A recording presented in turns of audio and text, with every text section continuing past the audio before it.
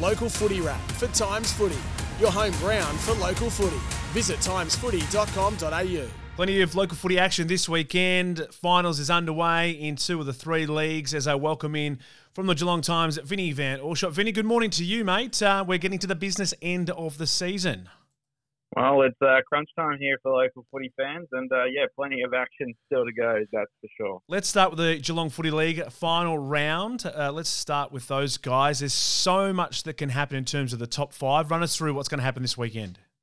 Yeah, so 3 sides, still family, finding themselves in the conversation for a double chance spot this week. 1 round to go, like you mentioned, Matt. Next week, finals kick off, but a direct matchup between 2 of those top 5 sides headline the round with Newtown and Chilwell and Leopold meeting at Memorial Park. If Newtown comes out with a win in that one, it will essentially lock in the Eagles for a top 3 spot. But if Leopold gets the win, then they'd need South Barwon to lose to Colac if they were to snag that one. And on the topic of Colac, they will need to win if they're to have any chance of securing a minor premiership. Even if they defeat South Barwon at McDonald Reserve, the Tigers would need Bell Park to cause an unlikely upset over St Mary's, who sit in prime position at the moment to finish with the minor premiership. Looking outside the top 5, some dead rubbers here. St Joseph's sitting a win outside, but their low percentage just won't be enough to get them in the finals this year, unfortunately, for Captain Al Hickey and his side, who looked really strong in the early portions of the year. But they will finish against Geelong West, while North Shore and Lara meet in Norlane, and Grovedale and St Albans meeting at Purdue Reserve to conclude the round's action. Very good. Let's whip into the finals action because BFL and the GDFL both playing finals this weekend. It's the second round for the BFL this weekend. Torquay and Barwon Heads go head-to-head in the qualifying game this afternoon, and then we've got Drysdale and Anglesea in elimination final on Sunday. Walk us through those ones.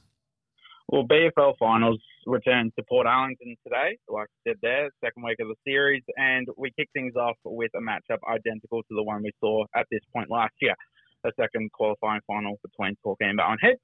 And as most people would remember, Torquay won that one at the time by 75 points. And we all know how that season ended, but Barwon Heads will be looking to rectify that in today's contest. Each side vying for a grand final spot, that's what's on the line. Torquay, who are fresh off signing 16 senior players for 2024, which you can check out at the Surf Coast Times, have added Ben McNamara, Max Healy, Edward McCoy, Cooper Hurd to the extended side. But Barwon Heads, a big in for them as well. Mitch Herberton, playing coach, club legend.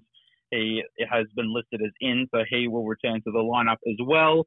And like you mentioned before, Matt, Drysdale, Anglesea meeting in tomorrow's semi-final matchup. Ben Carmichael's side remains unchanged from last week, but Anglesea has listed Jack Rice and Xander Croft in for the side. Xander Croft, who we haven't seen for quite a few weeks now. He will look to provide a lightning rod in that one. All right, let's take a look at the Geelong and District Footy League. It's the first week of finals with Thompson having the week off. Belpo still in Inverleigh going head-to-head this afternoon, the qualifying final, and elimination for East Geelong and Bannockburn. Talk us through those ones. Well, there's always an eerie breeze in the air when GDFL footy returns to St Albans Reserve, but it's back for the first time in a year, and Belpo still Inverleigh kicking things off for a chance to play Thompson next week. But the Panthers suffering a big blow before even hitting the field. A 2-week suspension handed down to Beau Collins for a striking offence in last week's game against Thompson, meaning he will miss today's clash against the Hawks and the side's next game as well. Justin Tarr, he's added Nick Costello, Ren Lovett and Daniel Marr to the side for this week, while Adam Donohue's Hawks will employ the services of Nathan Mays.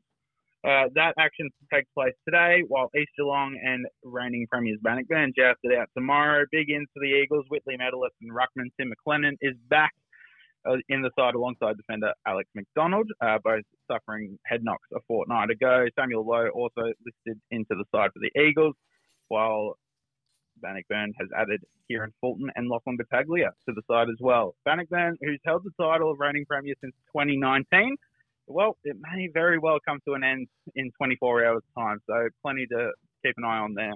Yeah, it's going to be a big weekend. As I said, football action across the whole league with 2 sets of final series going as well. You can find out all the latest news and results at timesfooty.com.au. Vinny, enjoy the footy over the weekend, mate. We'll catch you next week. Thanks, Matt. Have a good one.